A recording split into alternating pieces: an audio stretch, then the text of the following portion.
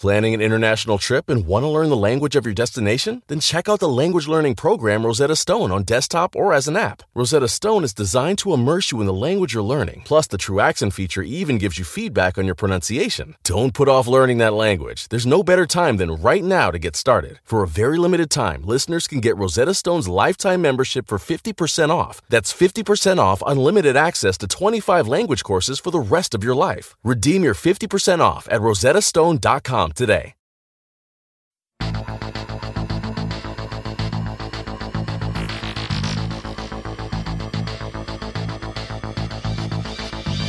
Hi, I'm Dr. Sabrina Stierwald, and I'm Everyday Einstein, bringing you quick and dirty tips to help you make sense of science. About 70% of the surface of our planet Earth is covered in water. We are nestled in our solar system at just the right distance from the sun for this liquid water to exist. Any farther, and that water would be frozen in ice. Any closer, and temperatures would be too hot, and we would be at risk for a runaway greenhouse effect similar to what's happening on the scorching surface of Venus. Our not too cold, not too hot position in the so-called Goldilocks zone is a pretty good thing because, of course, water is necessary for life. But how did that water get here? Water is a defining characteristic of our planet, and it plays such an important part of our daily lives. Understanding how water arrived on Earth is a key part of understanding how and when life evolved here as well. But we don't even know where it came from. Scientists are still actively researching how our planet got to be so wet in the first place. Our current picture of planet formation starts with a protoplanetary disk. That's a large disk of gas and dust swirling around our newly formed sun. As the grains of dust and ice in the disk interact with themselves, those grains begin to form bigger and bigger clumps. Eventually, those clumps form what we call planetesimals, the building blocks of rocky and giant planets. But in the early period of our solar system's formation, that disk was much hotter at the position where our Earth sits now. So even though there were most likely water molecules present in that mess of debris that made up the disk, it was too hot for water to condense into a liquid, causing water instead to evaporate. What's more, the early Earth did not yet have an atmosphere, making it easier for any liquid water droplets to be blown off into space. This leaves us with a bit of a puzzle. If the Earth could not have formed from the disk, with its oceans already intact, how did they get there? If Earth's water wasn't formed along with the Earth, then planetary scientists suspect it must have been delivered later via extraterrestrial messenger. Both asteroids and comets visit the Earth and are known to harbor ice. Not sure of the difference between an asteroid and a comet? Check out my earlier episode on that topic.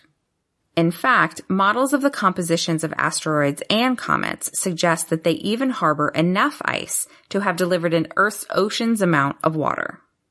So, problem solved. Not quite. Was it a comet or an asteroid that brought Earth's water? Was it a single event or many? And how long ago did this happen?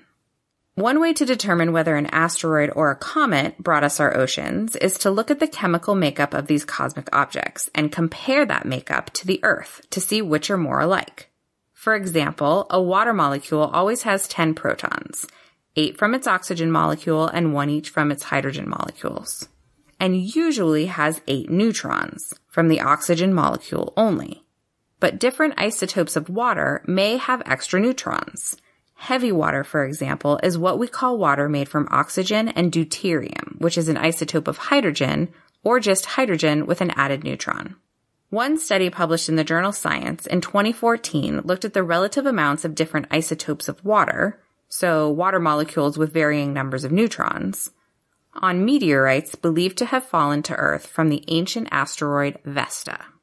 Vesta is the second largest object in the asteroid belt and has a heavily cratered surface, suggesting a violent past full of collisions. The Vesta rock samples had the same distribution of isotopes as what we see on Earth. Now, that doesn't mean that Vesta was necessarily the source of our water, but that an object or objects similar to Vesta in age and in composition could be responsible. But the dispute is far from settled. For a while, studies of comets seemed to back up the idea that Earth's water came from asteroids. The recent Rosetta spacecraft was the first to orbit a comet, and then also the first to send a lander, called Philae, to the comet's surface. Thanks to Rosetta and Philae, scientists discovered that the ratio of heavy water, remember that's water made from deuterium, to regular water, made from regular old hydrogen, on comets was different than that on Earth, suggesting at most 10% of Earth's water could have originated on a comet. However, in 2018, a close passage of the comet 46P Wirtanen allowed planetary scientists a more detailed look at this comet's isotopic makeup using SOFIA, a jumbo jet with a telescope on board. Very cool. They found the comet had similar ratios of deuterium and hydrogen as to those found on Earth. Planning an international trip and want to learn the language of your destination? Then check out the language learning program Rosetta Stone on desktop or as an app. Rosetta Stone is designed to immerse you in the language you're learning. Plus, the True Accent feature even gives you feedback on your pronunciation. Don't put off learning that language. There's no better time than right now to get started. For a very limited time, listeners can get Rosetta Stone's lifetime membership for 50% off. That's 50% off unlimited access to 25 language courses for the rest of your life. Redeem your 50% off at rosettastone.com today. So, what makes this comet different from the one studied by Rosetta and Philae? Well, Comet 46P Wirtanen comes from a class of what are known as hyperactive comets, meaning they release more water as they draw closer to the sun than a regular comet. How do they do that?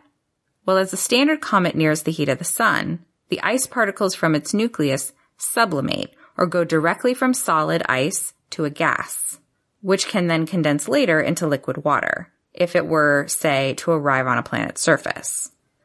But a hyperactive comet loses not only the ice from its nucleus, but also ice-rich particles in its atmosphere that were previously heated and released from the nucleus but still hang around. Those icy particles may be what makes hyperactive comets have isotope ratios more similar to those that we see on Earth. So even though hyperactive comets are rarer, the fact that they have similar isotope budgets to those seen on Earth put them back in the running for being Earth's cosmic water bearer.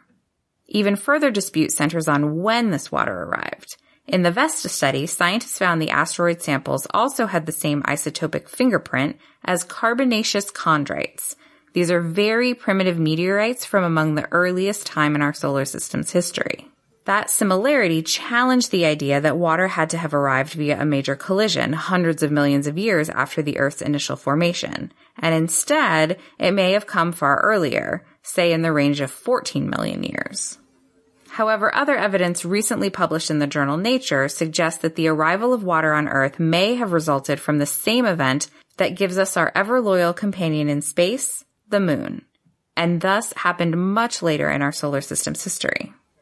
According to the USGS, that's the United States Geological Survey, or the group of scientists that study the Earth's environment and our resources, if you gathered all of the Earth's water together, the bubble would be around 860 miles across, or about 1,385 kilometers. And that unit conversion is especially for Australian listener Daniel Basley, who wrote in with a request that I include metric system measurements for those not stuck with the U.S. system of inches, feet, and miles. But that's all the water, including salt water in the oceans and fresh water that's so deep in the ground that it's inaccessible to us. The bubble holding all of the fresh water in lakes and rivers, the stuff we use every day, has a diameter of only 35 miles, or about 56 kilometers. That's it. That's all we've got. So let's do what we can to protect and conserve this incredibly important resource. Until next time, this is Sabrina Stierwalt with Everyday Einstein's quick and dirty tips for helping you make sense of science. You can become a fan of Everyday Einstein on Facebook or follow me on Twitter where I am at QDT Einstein. If you have a question that you'd like to see on a future episode, send me an email at everydayeinstein@quickanddirtytips.com.